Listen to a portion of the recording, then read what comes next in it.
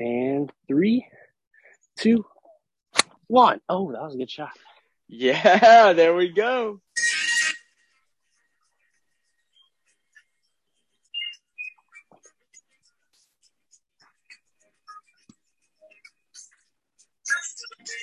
Oh! Welcome to the Odd Pearl Podcast, Abroad Edition. Here on this beautiful Good Friday, as a matter of fact. I'm here live from Pearl Lane, though I am the only one. Had some posers who thought they could do a podcast that skipped out on me. So I'm carrying the torch on my own, dude. Let's go ahead and give some introductions. Turner, what are you up to right now? I am up to some golfing at Irish Creek in Kannapolis. And first time I've played golf in a couple months, so I'm very excited and probably going to be a little rough out there today. In the rough a lot too, but it'll be a good time. We tried to open the podcast with an acoustic sound of you hitting a ball. And actually, I think you also made a comment on it being a good shot. So I did hit a good shot for that one, I think. The rest of them have been pretty bad. All right, I'm going to hit one real quick. Sam, where are you at right now, man? Back home. Went home for the quick Easter break and the generous mental health day they gave us before final exams start, and we have no time to do anything. So I'm enjoying this. And like you said, this abroad edition. So this should be very interesting as everybody is in a different space, how this works. Yeah, man. Like I was saying, maybe we record the video and put it on an Odd Pearl Podcast YouTube channel. Maybe diversify our portfolio. Right, about to say diversify, et cetera, et cetera. That's all good stuff. Corbin, where are you? Dude, if we're going to put it on the YouTube channel, let me switch the camera setup. But I am currently chilling in the bed Del Corbin Morley. The bed Del Corbin Morley. I'm vibing. I woke up 2 hours ago. Is that what that means? Del? Which like is that Spanish? Yeah, like bed of Corbin Morley. Corbin's bed. Oh, I have been half asleep for the last 2 hours trying to do a homework assignment that's due later tonight, and have been failing so far. So this is a good break where I can hang out with the dudes and talk sports. So I'm excited, man. Well, look, we have a lot to talk to. We got to get to it, especially since we don't want to let this go too long. So we're coming off of one of the craziest weeks, I would say, last week in the modern history of UNC basketball. Because no matter which way you look at it, the game with Duke is one of the most important games in UNC's history. Then you have right after that the championship game on Hubert Davis's first season. So there's a lot to unpack there. What are the reactions? I want to start with the Duke game. I mean, first of all, I want to hear, where did you guys watch that? What was your immediate reaction? Who were you with? Et cetera, et cetera. So I know I actually saw Corbin. I think I did see you at the Duke game. I know Corbin was at the Dean Dome too. The school kind of like had this whole endorsement like watch party where all the students, and I think the general public too, got to go on that Saturday. So that would have made that April 2nd. So everybody got to go on that Saturday and go watch it in the Dean Dome and experience it there. They had like a big projector at one end, and then on every electronic board where they would normally show stats and stuff, they showed the game up there too. So it's kind of like a whole surround sound type of ordeal. And it was really, really great. The students and the public had the freedom to sit wherever. I remember me and my friends, we sat kind of lower and close to the stairs so that we had an easy like entry point onto the court, like should we have won the game, which we did. And then they gave us the opportunity to storm, so we got to take pictures on there. But yeah, so that's where I watched it. And I mean, truly, and even I would say even in the Kansas game when we went to go do it again, even though we lost, to be able to experience that type of atmosphere. And like you said, Isaac, before when you were introducing this topic, you know, the big buildup and the implications of having a first-year coach take a team that far generates enough excitement already. And even though I think I'd been to the Dean Dome one other time before for a normal regular season game, a watch party of that magnitude surpassed my experience of actually seeing the players play in person. Wow. Just because of that, the type of game that was. So yeah, that's where I was. And Corbin, I remember seeing you there. It was brief, but I think it was at like half or either at the end. I saw you there too. No, it was wild in there. The atmosphere was electric. It's probably the loudest I've ever heard the Dean Dome. And I was at the NC State game when we went over 100, and it was almost a sold house, and it was louder than that. Like, it was amazing. It's definitely going to be a highlight that I feel like I'm going to take away from my 4 years. And like the run up to Franklin too, absolutely miserable. I thought I was going to die, but like just being able to make it up and then storm Franklin with like 35,000 people apparently. Like, that's awesome. That's just such an amazing experience. And yeah, I'm grateful to have it. And like, even the national championship game on Monday, like, even though we didn't, come away with, the result we wanted, like, still to be in the Dean Dome for that and experience that and the atmosphere and the love that like UNC has for like basketball is awesome. Yeah. Man, you finally got that like home experience we were hoping for when we played them in the Dean Dome and got destroyed. And it really was. I mean, yeah, like everything in social media and in terms of even like apps like the ESPN app are so catered towards the person and their favorites. So I don't know if I got the perfect idea of like how much the nation was talking about this game, but every time I pulled up my ESPN app, it felt like there was another clip from another show. If you covered basketball all week long, you were talking about the UNC Duke game, man. And I think people are right to say it's one of the biggest matchups in the history of college basketball. I mean, it's already every year, if you're ranking before the year starts, the top 5 biggest games to look out for, 2 of the top 5 have to be the Duke UNC game every year. It doesn't matter whether you're ranked or not. And so then for them to meet for the first time ever in Coach K's last season in the Final Four in New Orleans, by the way, which is just a crazy backdrop for that game to happen in. I mean, what a cool city. The fact that UNC has that win, I mean, I just don't know if anything will ever top. I don't see how you could top that unless you met in a championship game.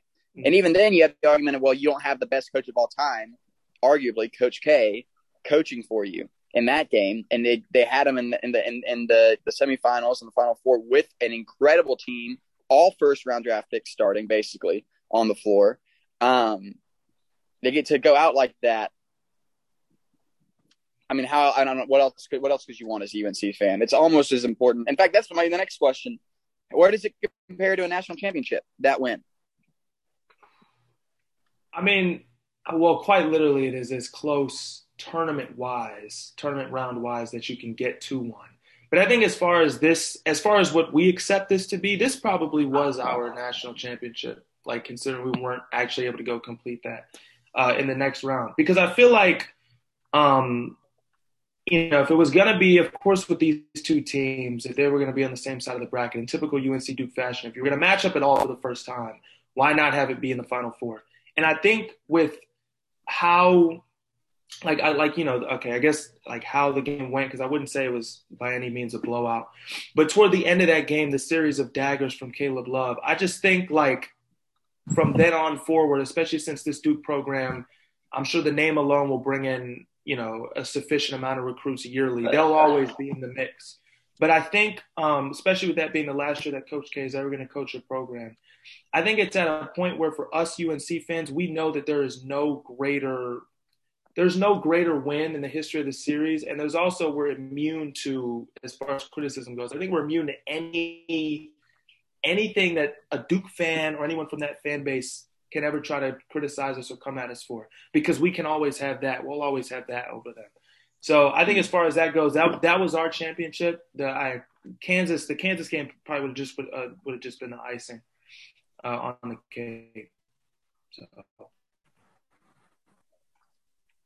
Yeah, I totally agree. I think like having that experience, beating Coach K twice in his last home game and in his last tournament game ever, and that last tournament game happened to be in the Final Four, like that's something we're going to carry over Duke for the rest of our lives. And I think it's amazing we got to experience that. I still don't think it carried the same level as a national championship win, simply because yes, you get that win against Duke and that's amazing, but a national championship is a national championship. That's what you aspire to. That's what you hope to get in the end. And we didn't get that. So I mean, I feel like that the players are missing it, like definitely feel like they missed out. And I feel like that's part of the reason that, we have this re-aspired confidence to like come back and do it next year. It's like, guys, like, all right, we got this far.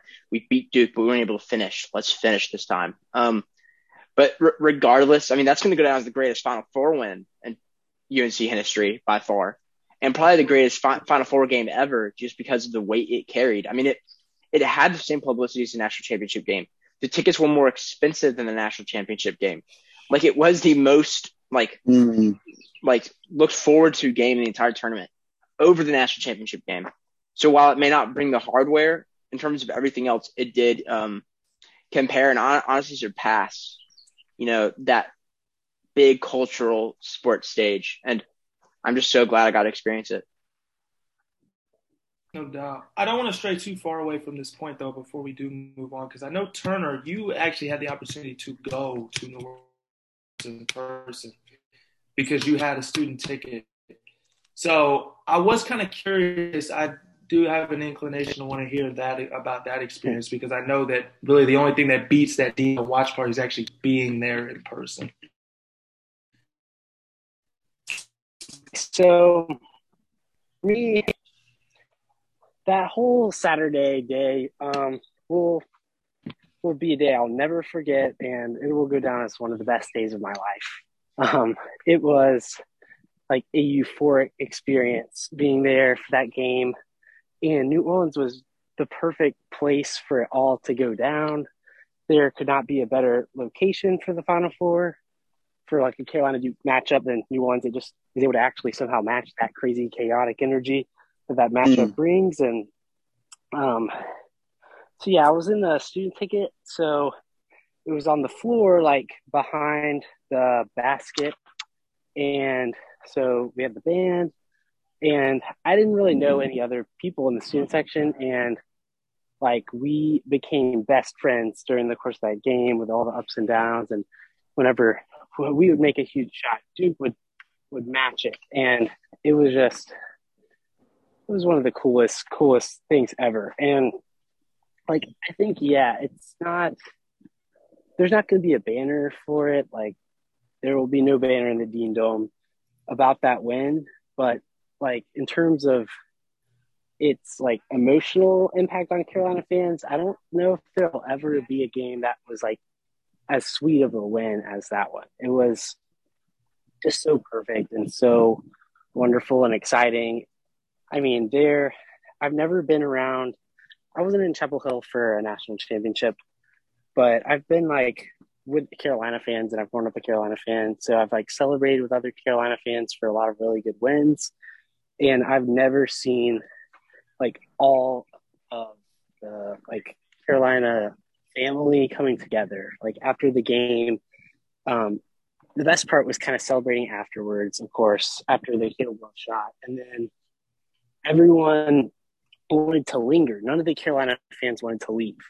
So we all just like stayed in and celebrated for like 20 minutes after the game, just cheering. And when we finally exited the court, all the students went up into like the concourse and the hallways of the stadium, and all of the alumni were also out there. And we just like, it was like a mosh pit. All of the alumni and students like hugging.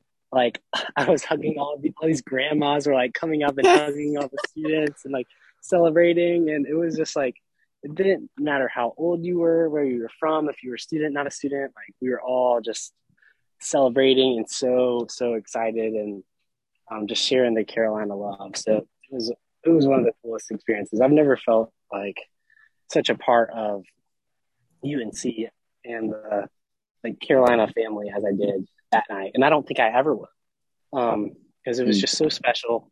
And I actually got home yesterday. I just saw my parents for the first time since, and my parents are both like alumni, and they were like, they wanted to hear everything about it too. And they said like, Turner, like, I don't think if it might never be better than that. They're like, that might be the best win like of your life for Carolina as a Carolina fan. And I was like, like, it really might be, and like that's okay. It was that great. It was that sweet. So it was really special. That's fantastic. That's awesome that we have you on to share that.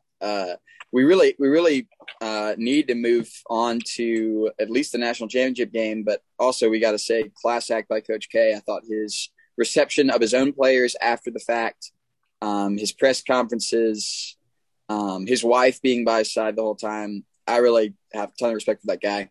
And it is weird because obviously it's great to beat Duke, but it was sad, I think, to see the Duke reaction. I'm not like unempathetic to the situation they were in, where I know they wanted it really bad. It made it an incredible game. And Corbin, to your point, like it really, I read a lot about journalists and analysts being mad that Duke, or like disappointed that Duke didn't win that game because it made the championship game to in their eyes less compelling. So that like that actually like made it the biggest, most like anticipated game of the whole tournament, and ended up being the Final Four game and not the championship game. And in terms of the way we went out, I mean, we have to address that. What's y'all's assessment of the second half of the UNC Kansas championship game? I don't know. I spend every day. I mean, at least it's gotten better. But I remember the first couple of days after that Monday, I spent every day waking up like hoping there was a reset button option somewhere, because for us to be able to go, especially since I was in the Dean Dome twice in like 3 days, it's almost like what Turner said, especially with Carolina fans. In my experience, it's so easy to quickly befriend like people who have, like when you befriend people and then you become part of that family, it's like you would with your other family. It's like you guys, but the emotions are shared in whatever you experience. So it's like it was the sheer joy and intense happiness of winning on the Saturday is just replaced by, like almost like a silent mourning, like on that Monday. Because you just don't, like, we just didn't know. I didn't know how to react. And I know that especially, talking about that second half collapse, being up 38-22 at one point in the first half, I was never going to doubt a Kansas team that averaged like 40, they were a great second half team for the duration of that entire tournament. That's just who they were. And, interestingly enough, we're a pretty solid second half team too. So I do remember thinking to myself when we were up 15, I knew that the game wasn't over, but at the same time, my hope was, well, if Kansas is going to explode in the second half, which I almost expected them to, and they did, at least if we play to our second half identity, two teams having great halves will cancel out, and then we'll still win because we had a significantly better first half. But the problem, it just kind of quickly snowballed once Kansas had those 10 consecutive fast break points, because that's also playing to another strength of Kansas's is their ability to run out in the open floor after they were able to force a turnover, force a bad shot. So I think that's ultimately what it came down to. It came down to pacing and shot selection. And on top of that, the visible pain that Caleb Love was in clearly was a half definer too. And that was the most frustrating of injuries to witness, because it was clearly non-contact. There was nobody near him. It was just a freak incident with the floor. He's trying to come to a stop on his own on a transition and he just rolls his ankle. So it's like you could notice, even though he didn't excuse himself out of that game, which, you wouldn't expect in possibly his final collegiate game, he's not going to sit out. He tried to play on it, but it's like that just wasn't the same Caleb Love we were accustomed to watching. And, a 40-foot three every now and then is great. But when you don't get that from Caleb when he's hurt, it's like, the rest of your offense is going to suffer. Not to mention, apparently Remy Martin is a descendant of Michael Jordan, because we couldn't cover him in any instance in that second half. I think he went perfect, especially from three. He was three. incredible. Yeah, I mean, that hurt us. Those corner threes were just unbelievable. Like, yeah, it was hard to believe, and it didn't even look natural. His jump shot looks like it hurts. So it's like, and on top of that, it's like for once, like we actually have decent corner closeouts and he's still knocking it down. It's like nothing hurts more than getting a hard-earned bucket on one end. Somebody's like Puff does an insane reverse layup or something that he did in the second half. I'm like, wow, like, I never seen you act like this before type of shot. Yeah. And then they just come down and erase that bucket, something that we worked so hard for, when they get a corner three that he pushes up. So I'm just like, okay. And that's with their best player, Ochai Agbaji, only having 12 points for the game. And we still lost. So, and really, I think Baycott did a solid job against McCormick too. So it was the effort from Remy Martin in the second half and the transition buckets for Kansas, and our inability to make shots and arguably questionable shot selection that led to that loss. And that hurt like a lot. Yeah. A lot. So yeah, that'll be a tough one to get over. It's gonna take a minute. Yeah.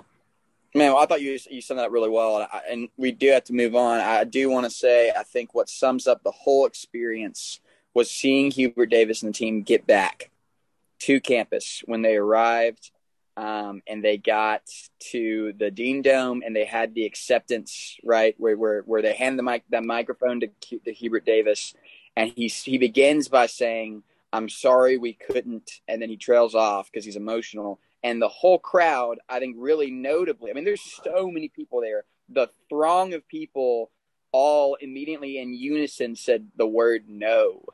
Like, he started to apologize, and it wasn't like people cheered and clapped. Everyone said no and then cheered and clapped, which to me says something really significant about the fan base, that we really are happy with how far we've gone. And, the final impression of something, the final thing that happens whenever you have any experience will leave the biggest impression. But a bad taste in the mouth doesn't take away from the truth of the incredible season that UNC's had. And transitioning into the final point we have about UNC, the future. You look at who they're bringing back. I know that we've had Baycott's committed to coming back. And Leakey also is committed to coming back, which is humongous. Of course, RJ's already going to be back. The question mark, of course, is with Caleb Love, Manic, of course, being gone. What do you guys think? How does our team shape out next year, and will Caleb Love come back?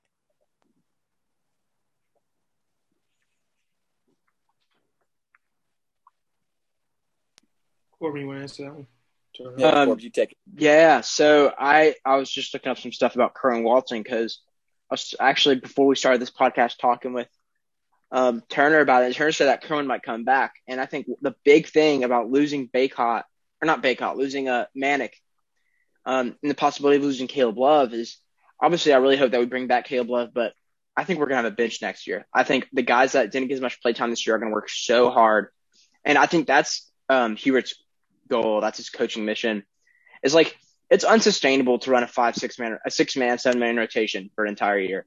It worked out this year because we gelled so much in the second half of the year, but you can be so much better if you have an 8 to 10-man rotation and you have guys that have confidence coming off the bench that allows your 5-man starting core to rest and to come into like the late, parts of the game, like with energy still. That's huge. And, I think that's going to happen. I think something that's going to be different from last year to this year is obviously missing Manic. He brought such a humongous, outside role for us. I mean, finished the year with the highest 3-point percentage in the entire ACC. Ended up being our best 3-point shooter throughout the entire year. His shot was beautiful. He spaced the floor well. Was a great backdoor cutter as well. So he could get to the paint really easily, easier than people would expect. And his defense, I do just want to address this real fast. His defense in the Final Four game and the championship game were amazing. Like, he played really good defense when he had been struggling with defense all year. So, to have that too, like, we're going to miss that, but I think we're going to have a bench that's going to come and respond. And so we might not be replacing with one individual player, but we're going to place him because Puff's going to get a lot more play time and he's going to develop. Dontrez Styles, with his freak athleticism, he's going to develop and do better. I think DeMarco Dunn is going to develop, and he's going to get more play time off the bench. And so, like, those 3 guys are already here. They're going to be getting a lot more time. And then, of course, you have Seth Trimble, who's coming in as a guard. And he looks like he has a lot of promise. You have, Jalen Washington, who, if he gets healthy, dude, he could be nasty as a guy that's coming in as, like, a third big man. So you have, so he'd be like our second big man off the bench. He'd be amazing. He'd be great. Like, I don't know. I think I have a lot of hope for next year. I think we're going to be deeper, and we're apparently dabbling in the transfer portal too, trying to hopefully see if if one more guy transfers, or if Caleb leaves, try to go and get a big time guard, or if Caleb stays, probably a big time big man. to come in and just solidify our team. But yeah, I like the way our rotation is looking. I like the way it's developing, and I have a lot of hope. Yeah, I do have a question mark with Justin McCoy. I just don't know. I don't know if he fits. I'm sad for him because I think that he came on, transferred from Virginia, right? Hasn't had much play time. Especially if Kerwin ends up finding a way to fit into the team, which is all. I think he always has a chance to do well, and to fit in somewhere. The question of scholarships becomes an issue, so we'll have to see. I think the biggest question mark is going to be at the 4, obviously, with Manic on. Mm-hmm. And, Huff showed that he can kind of play that role really well. He's just going to have to put on some weight this summer and work on, staying out of foul trouble. Because that was kind of, a big thing for him this year. He get a lot of quick early fouls, especially against, really physical guys he's guarding. When he guarded Banchero against Duke, he got called for a lot of heavy touch fouls and bump fouls that with more experience and maturity, you're not really making those mistakes as much, if you want to call them mistakes. Sometimes, you can't really blame Puff for it with the refs, but I think that's going to be the biggest thing, because especially if Love comes back, we're going to actually have depth at guard this year. We're going to have, I would expect that DeMarco Dunn could fill in some guard minutes next year with a little more experience. And Seth Trimble is going to be legit. He's super quick and a really good finisher, and will I don't know. He reminds me of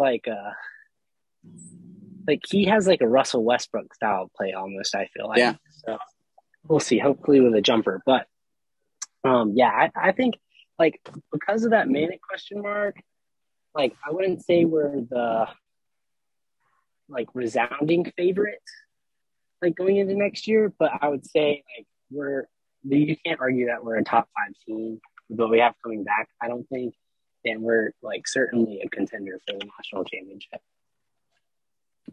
I think the best thing we can hope for is that history repeats itself. It's a 2016, 2017 type of transition. You have your core that comes back. You get support from either the transfer portal or talent from the incoming class. And then on top of all that, you just have to execute. So I think the desire is there to want to win, or else, the guys that have already committed to a return wouldn't have committed, especially Leaky, who's exercising technically a 5th year. He gets his COVID year. So, people who age-wise are well past the college stage of basketball, and Armando Bacot certainly could in the eyes of NBA teams, I'm sure certainly already viewed as serviceable. So if he truly wanted to, he could have left. But I think the inclination to want to return is indicative of just how far this team can go, and I just hope that it is a repeat of the 2016-2017 transition, and we come up with a national championship at the end. I think it'll be a great. We're certainly having a greater advantage than most college teams because our foundation is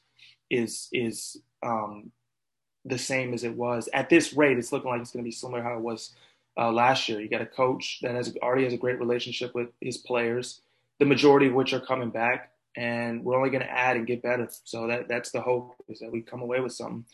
Bring some hardware next year. Agreed. Man, well, we're running out of time here. Lastly, I just want to hear with our last 5 minutes or so, I want to go around the horn and talk about predictions for the NBA playoffs, which are just around the corner. So we've got some play-in games, of course, to go through as well. I can stay on longer if we don't want to be confined to the 2:30 thing. I could totally while you're on the course, give us an update, Turner. That's our break of the day. Today's episode is sponsored by Turner Zambecki Golf Instruction Course. You can get the best instruction in the Triangle area. Master class from Turner Zambecki. Turner, what swing tips have gotten you to the heights that you have reached today? Swing tips. I don't know. I like swing tips because everyone should have different things that work for them. But to be honest, I try to think as little as possible. and I literally think just like, and I try to like think of just being loose, like loose with my arms, loose with my body. Because when I get tense, I start chunking a lot. Stand loose and just making contact with the ball, facing up with the ball, and I try not to think too much out here. I think this is a little unusual.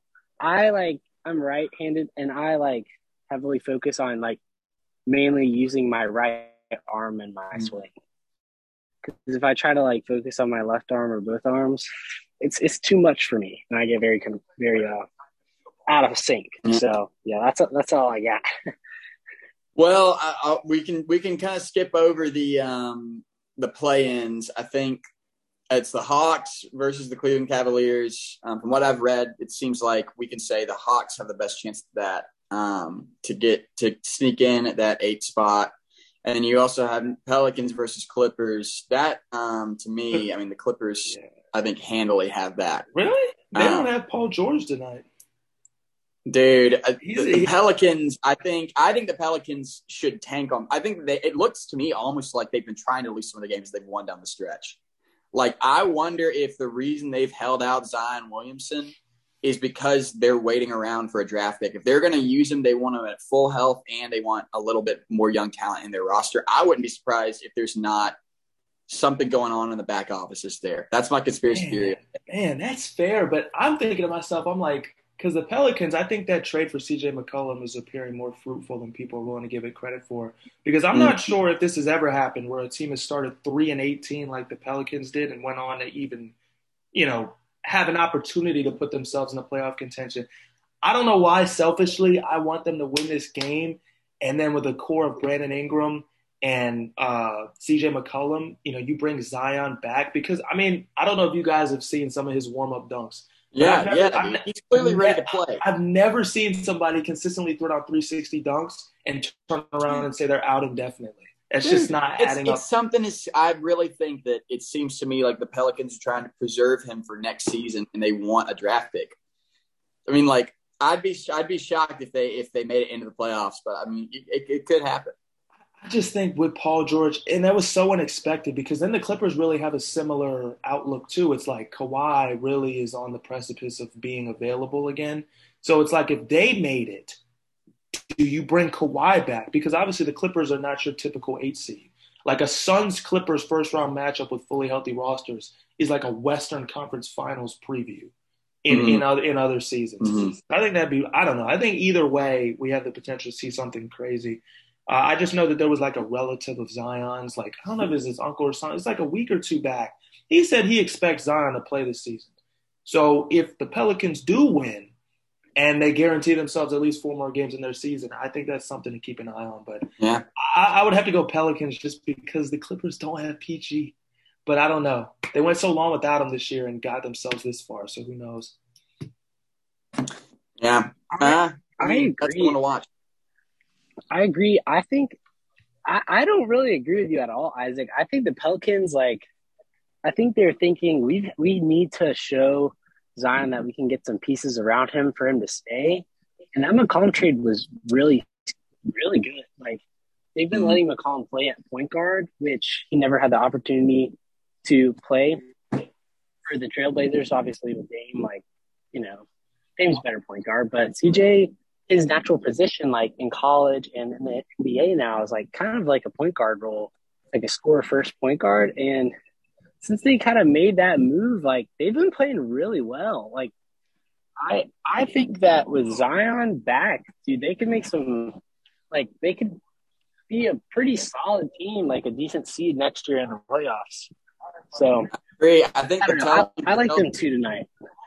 I think the telltale sign is if they get to the playoffs, if Zion starts playing, I mean, well, that just enters a whole nother discussion because you're also like, well, does that throw off? I mean, he hasn't been playing with them for so long. Does that throw off the chemistry? But if they let Zion play in the playoffs, I would agree that it looks like the real deal. I mean, that would be a very interesting development. That's how I feel about Kawhi too, though. Like, if Kawhi came back, he still hasn't played in a really long time, however long it's been. So I kind of feel like they're in the same position where, like, both teams could be a lot better next year, but whoever makes it, they don't really have a chance against the Suns. Mm. Unless All right, well, go ahead. Sorry. No, he just muted himself. I guess he's taking a shot. You're good. I'm about to start. Okay, I think the best way to go about this, kind of like what Tony was saying earlier, I'll list a series out. We'll try to make this kind of quick, but at least if there's anything worth discussion worthy, then we'll definitely take a minute. But I'll go down each game that's been decided, like every decided matchup, and everybody just give their predictions. And if there's a majority discourse, then we'll talk about it. But if we're all in unanimous agreement, I think especially our viewers and listeners, there's not much discussion to be had with that in like an 8-1 or maybe some 7-2s. Right. So this first one is Boston and Brooklyn. Remember, Brooklyn just punched their 7 seed spot with their win against Cleveland on Tuesday. This one's interesting to me because I remember our podcast episode a couple ones back, maybe like the third one. We said our dark horse finals contending teams. We went around the table. And I remember mine was the Nets. And I said the Nets get hot. The Nets, especially whenever Ben Simmons decides to make an appearance. I said all of those pieces coming together, I think the Nets are potentially a very dangerous team and definitely not deserving of the 7 seed label based on talent. Curious who you guys have winning that series. I got the Brooklyn Nets all day, baby. I really think the Brooklyn Nets right now with some shifting they've had in their roster, right? To me, they are a very motivated team, and I think Kevin Durant in the playoffs. I mean, to me, even though yes, with the Thunder, right? He never won it with that great roster he had with Westbrook and Harden. I think KD in the playoffs has looked incredible. And the thing is, they were like half an inch away from winning that game 7 against the Bucks. And that was an incredible shot. He had taken over that game already. People don't remember. I got the Brooklyn Nets in this series. Agree. What about you two, Corbin Turner? I have got Boston Celtics in 7. Oh, in 7. Yeah, I got the Nets in 7. And Celtics in 6 or 7. They're playing so good right now, and I think the Nets beat the Cavs in that playing game by 8, and the Cavs were like ridiculously injured. So I sometimes you have Kyrie and KD, but when they're like averaging half of your points, or in some cases 2/3 of your points, if one of those guys has just a slightly off day and the Celtics are able to lock up the rest of your team, I don't think 2 guys alone can carry a team to victory. And the Celtics have been playing so well together, so I have Celtics. That's fair. I don't think there's any better of a storybook ending in the first round if it went to 7 because it'd be an extra game of Kyrie getting booed in the Garden. I think that definitely would be the storyline to watch with that. And I know it's going to be incessant, bro. Every time they go to Boston, it's going to be like the Kevin Durant treatment in his first visit to OKC. Every time he touches the ball, he's probably going to get booed. Dude. So I think this series probably, in my opinion, is the most appealing and intriguing one. Turner, who do you have winning this one? Because Robert Williams is out, I think I have the Nets in 7. 3-1. I think like Tatum has been so good lately that I really think like in terms of the main 2 stars, like Durant and Tatum will really like kind of balance each other out more than they don't. But I think Jaylen Brown is actually like the X factor for this series, and I just don't really think he's going to be able to hang with like Kyrie production wise, and with all the shooters the Nets have too. I don't know. It's going to be interesting because the addition of Ben Simmons in possibly like game 4 or 5, I think they're talking, that could really change the series too, like for better or for worse, since he has never played with these guys ever. So it's just really hard to say, but just like on sheer talent, I think I'm going to go Nets just because Kyrie has been incredible and Kevin Durant is just, one of the best players in the world. Mm-hmm. That's a good call. And rumor has it Jaylen Brown may be headed to the Grizz next season, so watch out for it. There you go. What I've heard.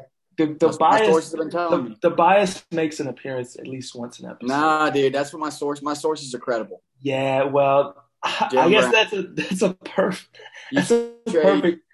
perfect segue then Okay. to the West, to their matchup, because you guys, the Grizzlies, you play the Timberwolves, and I don't think this series is going to be as smooth sledding as the seedings would imply. I know you're going to say Memphis, but why? That's a good question, and I actually am with you on that. I do not think this will be smooth sailing at all. I think Patrick Beverley will cause some problems. I think that if you put him the way Desmond Bane has been shooting, if you can find a way to keep Beverley on Bane in a lot of that game, I actually think you want John Morant taking a ton of shots. I know that sounds crazy, but Morant, I mean, the record when he's in the game versus when he's out is something that you look at and you have to say, look, Morant's had to improve his distribution as a point guard to continue to do well. On top of that, man, like whenever he's taking 30 or 40 shots a game, yeah, he'll drop 40 or 45 points. But like, at what cost? And so I'm worried about, Cat down low. Steven Adams, I think if he doesn't get into foul trouble, is a decent defender. But I'd say this is I'd say Grizz in 6. But I think that some of those games will be close and it'll give Grizzlies fans a good scare. Yeah, I'd agree. I don't really see a version of this where Memphis wins, although this series is, if you were going to give a theme to this one, I think this probably has the largest concentration of young league talent. Because Anthony Edwards, D'Angelo Russell, and Karl Anthony Towns is one of the youngest core trios in basketball. And then obviously the really peculiar 20-4 record without John Morant is a testament to the Grizzlies' solid young talent too. And then obviously when you add somebody as electrifying as Ja, we're due for about 1 or 2 almost posters from him, because that's what I always see. You always see where he almost attempts to end someone's life. So I'm sure Cat and anyone who stands in the paint, no one's going to be safe. But I think there's an equal likelihood that we see a 50-point game from Ant or Ja. I don't think the series goes beyond 6, but Minnesota, win or lose, is going to have a lot of positives to take away from this, for sure. Remember how they celebrated after their playing win, dude. That was insane. I think the morning after Beverly was on one of those like NBA talk shows getting interviewed, and he was just dressed. I'm looking at the way this dude is dressed in like in a rich looking robe. I'm like, dude, it's a play-in game. If they win, I'm like, dude, this is the play-in game. If there's ever a version or a universe where Memphis wins the championship, I would love to know how Beverly would carry himself then. That's what I'm thinking, dude, is like I would have been a lot more scared if it hadn't been for the way they reacted to that. Like, that was crazy. Anyway, all right, we really got to keep moving on here. What do we have next? What's the next series? All right, so Golden – go ahead. I just wanted to give a little update. So on the first screen, my sister outdrove me. We both had good drives. I hit by like 220. She hit hers like 225, like right past me. And we're both on the green in 2 now. So pretty good. On par 4, let's go. On par 4. And can we see your shot? Where are you looking at? So this is where how do I flip the camera? Oh, there we go. So my drive was from up there, and I hit it right here. My sister was like right there. My dad, he's on his third, and that's the group there. Very interesting, dude. This is good. These are some good updates right here. I want to see a putt. I want to see a live putt. Your sister the camera. Okay, if your sister wants to be or dad wants to be the guest, just there you go. Super convenient. Guest take. Oh yeah. I didn't even. I just told him like I'm on like a Zoom call. They don't even know what's going on. So I'll have to fill them in. Sammy, what's next on the only a handful left really that are noteworthy. I would say this Warriors one is certainly worth discussion because they play the Nuggets and the potential MVP of this season, Jokic. Curious in your thoughts on this one because Curry's expected to play. The series starts on Saturday. He's expected to play, but the nature of Curry's injury is something it's been a recurring one. So with those foot injuries with him, even if he's supposedly healthy enough to play, you don't want to disqualify him potentially missing time. And in that case, do the Warriors have what it takes to beat the Nuggets without Steph? Curious your thoughts on that. I could see. What do you think? I could see Denver winning this series. They've been playing so good recently. So good. And Jokic is like, I mean, who knows who's going to win MVP now, because we thought a couple weeks ago that Embiid had it in the bag, and then they got the James Harden curse. And now, yeah, Jokic is carrying Denver right now. So I could see Denver winning the series in like 6 or 7, and the Warriors just kind of crash and burning. Or I could see it the other way. But I don't know. I'm looking at Steph Curry's injury and the way Denver has played down the stretch and how the Warriors have struggled. I have Denver winning the series in an upset. Okay. The floor is open to everyone else. What opinions do we have? I don't know, man. I don't really have an opinion on that one. I feel like I have a hard time seeing the Golden State Warriors drop this one. In fact, man, it is a toss up. They haven't played as well as they have in years past. I mean, what are they in this? Are they the 3 seed? They barely beat out the Mavs, the 3 seed. But to me, the Nuggets throughout the regular season, yes, they're appealing when you look at their roster. I don't think the Nuggets have done enough to make me think they could pull off an upset this season. I don't know. It's tough, especially when 2 of your youngest guys, you haven't had their services the whole year, because Jamal Murray's still recovering from his ACL. And Michael Porter Jr., goodness gracious, I have no answers for you at this point in terms of what's going on with him. Seems like it's something with his back every year. And they just signed him to that lucrative max in the offseason prior to this season. So probably if they could do it over, Nuggets front office is probably sitting a little sour at that. But yeah, I mean, I'm going to assume that Steph plays. And with the way that Steph plays, it's not like he needs 2 feet. He really just needs his 2 arms so he can launch from 50 feet. So, and Klay Thompson is starting to get his legs back from under him. The gravity of his injury, I think it's amazing. Period. Andrew Wiggins was a first-time All-Star this year. He gives them great services on both ends of the floor. Obviously, having Draymond Green back as your point forward is crazy as well. I just think it's too much for defensively for Denver. I just don't like the way they match up with this Golden State team. And I think Jokic is going to have to do too much. And in having all that responsibility, if he has a good game, they might still lose. But if he has a bad game, they certainly won't win. So I have the Warriors in 5 to 6 games. I say it goes to 6 max, but realistically 5. I'm with you on that. I think it's Warriors in 5. Yeah. Okay. Running down toward the end here, really 2 more. The Mavericks and the Jazz is one of the final 2 that I wanted to cover. That's the spiciest one in the West, boys. I think that's. I mean, I'm really interested to hear what you have to say about that one. Yeah, what are you feeling about that one? They just announced breaking news. I got this update like 20 minutes ago. Doncic is out for tomorrow's game, and it's highly possible he's out for game 2. No way. I had the Mavs, but now that Doncic is out, dude, that's like, yeah. Who are the Mavs gonna? He's the leader of their small ball. Like, they've been playing so well because he leads that small ball team, and he's able to. Their small ball style of play, he's like the crux. He's the center of that. Without that dude, oh man, like, what are you gonna do? I mean, the Jazz, I'm sure, are like, celebrating with like freaking wine and stuff right now, man. They're happy. Let me tell you what. As a Jazz fan, I think we're still going to lose. We might even lose the first 2 games. Last year, the Jazz are the biggest freaking head case team of all time. Okay, we were talking earlier about our most angry sports moments. Well, mine was last year against the Clippers when freaking Reggie Jackson is dropping and Terrence Mann combined for like 80 points and sending my Jazz home because they're just so inconsistent. You can never trust them.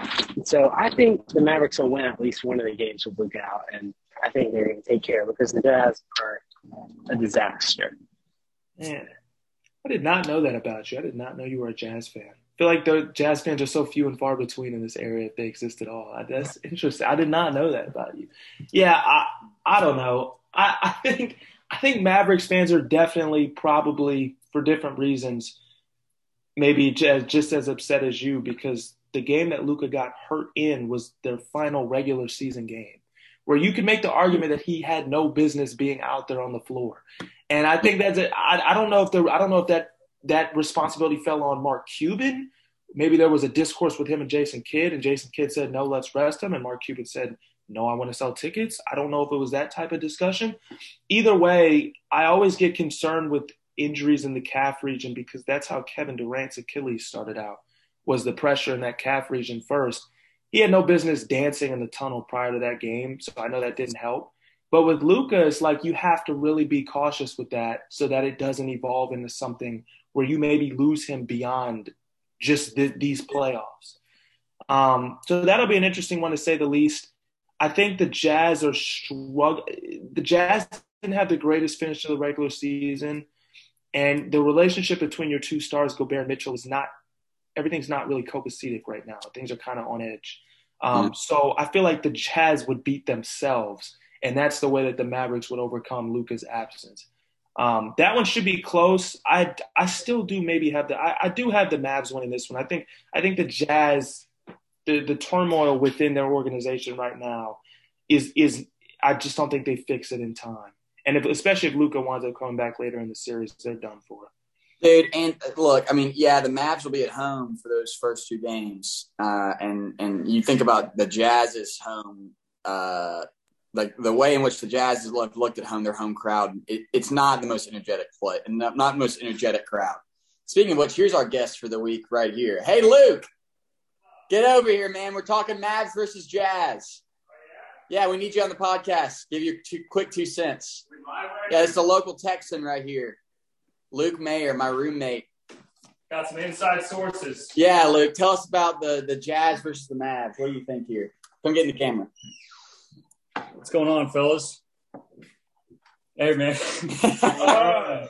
Honestly, dude, if Luka's not playing, it's gonna be a struggle, dude. I think Rudy Gobert is gonna cause a lot of problems inside. I don't think we've got a lot of options, a lot of stuff to throw at him. If Brunson can play good, though, man, that's gonna be key, because Brunson played really bad against the Clippers last postseason. But, so who are you gonna say? Give us the number of games it goes to. Dude, it just so much depends, because they're not really saying what's going on with Luka right now. So, like, it just came out 20 minutes ago. He's probably out for game one and might be out for game two. Okay, right. I knew at least that much. But if we can split at home, honestly, dude, I'm gonna say Luka comes back, but Jazz in 7. Ooh, that is a spicy take right there. That's a hot take from the locals, dude. That's what I got for you, man. Beautiful. Luke Mayer, everybody. The local Texan. It's a great take. take. With some, I don't know, some Alamo pride, you could say. But picks against his team. It's going to be heartbreaking, man, but Dallas sports, man. That's what it is. So I mean. Oh, gosh. Well, look, I'm gonna say that the Jazz, just because of how sucky their home atmosphere. Dude, I remember when they played the Grizzlies. By the way, Donovan Mitchell scares me. I think he's a great player. I don't think he gets the credit he deserves. When they played the Grizzlies, dude, the loudest that crowd was when Dylan Brooks was touching the ball and when they were booing him. Like, that was louder than any cheer they emitted from any score, because it's just a bunch. They were just mad at Dylan Brooks, and that hatred fueled their crowd noise. I don't see I don't see much home court advantage for them. So I think even if Dallas drops one at home, they'll be able to make it up when Luka comes back. So I want to say Mavs in 7. Okay. I think that series has my game prediction, like I'm gonna take Mavs in 6, and then the Jazz will blow up the whole team. What's going to happen? From a Jazz fan, ladies and gentlemen, has his own squad losing in 6. There's no hope. There's no hope. I think I'm going to bring it to 4-0. I've got Mavs in 7. So, wow. According to Corbin, the first round is going to last for a month. There's a lot of games that are going to a game 7. It'll definitely be interesting if it plays out that way. I think that series has potential to go to 7, though. I will agree with you on that one. Man, so let's not even give much time to Bucks versus Bulls. I mean, do we all have that's a sweet Yeah, 5 if they're lucky. 5 if DeRozan drops 60. But other than that, dude, the Bulls' poor record against top teams this year, it's ridiculous. And I think the funniest part was when DeRozan was getting interviewed about their lack of success toward the end of the season. He likened it to like a high school experience where you're taking honors courses in your first couple of years and you're doing really well and you're thinking this whole high school thing is great. Then you take AP courses in your final 2 years and everything it gets bad real quick, to paraphrase what he was saying. So I'm like, that does typify the Bulls season. It's like, and I know they don't have Lonzo Ball and they probably won't for this series. In fact, they're expecting to be out for the rest of the year. I understand his defensive impact is unparalleled. But having a duo of DeRozan and LaVine, I still find it hard to believe that they struggled that hard at the end of the season. I think they finished, was it like 40, were they like 45 and 36 or something after starting like 20 and it was something where they were the 1 seed in the Eastern Conference for a good period of time with people picking them to go to the finals. This game does not go beyond 5 games. There's nobody on Chicago's team that can guard Giannis. Middleton, that trio of Middleton, Holiday, and Giannis in the playoffs has just proven to be so good. And Holiday's defensive presence, they'll probably throw him on DeRozan or LaVine and take a double for the series. The Bulls are going to get wiped. Love it. All right, last one here. Let's go around the horn real quick. 76ers versus the Raptors. Big T, Sweet T. You on the mic or are you hitting the shot? I bet he's hitting the shot. Cool. Duty calls. I think he's going to putt. I think, dude, it all comes down to James Harden. Is he gonna? Are we gonna get playoffs James Harden? If we get playoffs James Harden, the Raptors are winning. And they've been awful recently. The 76ers, they've been awful. I feel so bad for Joel Embiid, man. He's put his heart and soul into that team, and they get absolutely crapped on. So I don't know. That's a toss-up for me. I think it depends on if the 76ers are able to play together. But if they can't, I think the Raptors are taking it.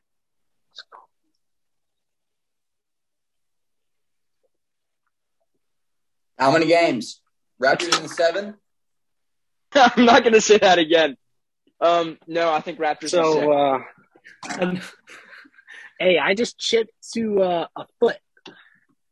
This is where I chipped from. I'll show you guys where it's at on the foot. You looking at a par here? We're looking at a par. Oh, okay. It's not a foot. It's like 4 feet. So I'm probably gonna miss it actually. But wait, what did you finish the last hole? A bogey. My sister birdied. She chipped in for birdie. No way, dude. I wish I was gonna go. How'd your dad do? He had a double.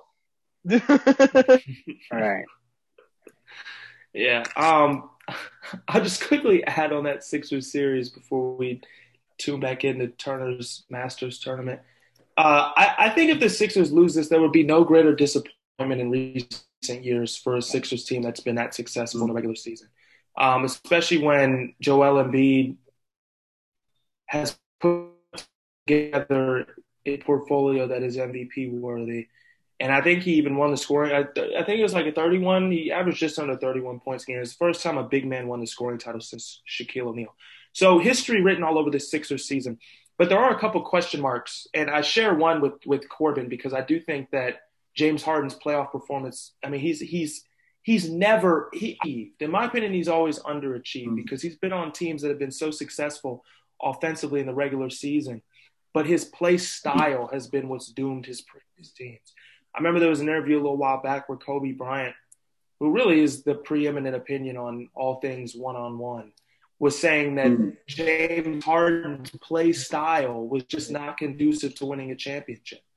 And at least with Kobe, although, in similar vein to James Harden, they're both known to maybe take 20 seconds off the shot clock, putting up a shot. Not only does Kobe make more shots, but Kobe also gives you things, intangibles, and he gives you defense. And especially on the playoff stage, both of those things are vital. Harden doesn't do either of those things proficiently, in my opinion. So I think Embiid will shoulder – and Harden hasn't even been shooting well as of late either. So that's a huge question mark. You just have to hope that mentally Harden is there. And then the second thing is, with the vaccine mandate rules in Toronto, the Sixers may not have Matisse Thybulle, who were one of their defensive cornerstones. So if he's not available for the majority of the games and the Raptors take advantage of that, you couple that with an inefficient game or two from James Harden, and the Sixers could be in some Dutch. In this series, I want Philly to win this just because I'm a big fan. So in my bias, I'd say Sixers in 6. If it goes to 6 or 7 in favor of Toronto, that wouldn't surprise me either.